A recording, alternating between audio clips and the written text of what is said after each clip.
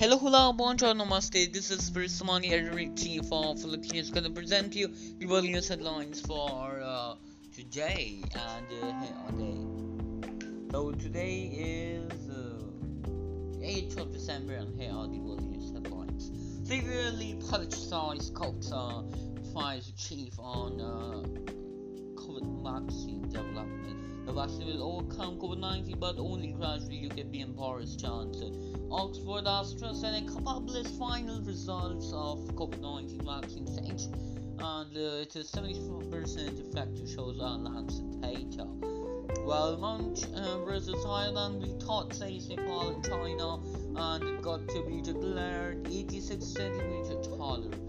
Well, free mobile app going self-register for COVID-19 vaccine, and COVID vaccine targets should be finalized soon, says Union Health Secretary of India Rajesh Bhushan.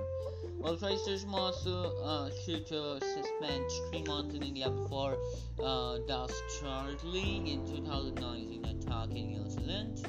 Well, China suggests dialogue with US as Joe Biden likely to take tough stance against Beijing. Georgia reaffirms Biden's victory for third time after recount, dealing big blow to Trump's fraud claims.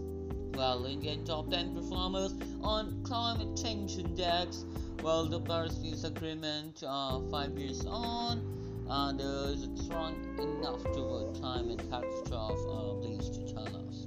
Well, American Army chief on crucial visit to UAE. Well, Indian Army chief on a crucial visit to UAE and Saudi Arabia to blast their defense ties. Visit China with Hong Kong sanctions. Okay, Taiwan says Melania Trump leaks mark on White House with new tennis pavilion. Well, that is it for the news for today. That is the 8th of December 2020, Tuesday. Thank you very much. See you tomorrow.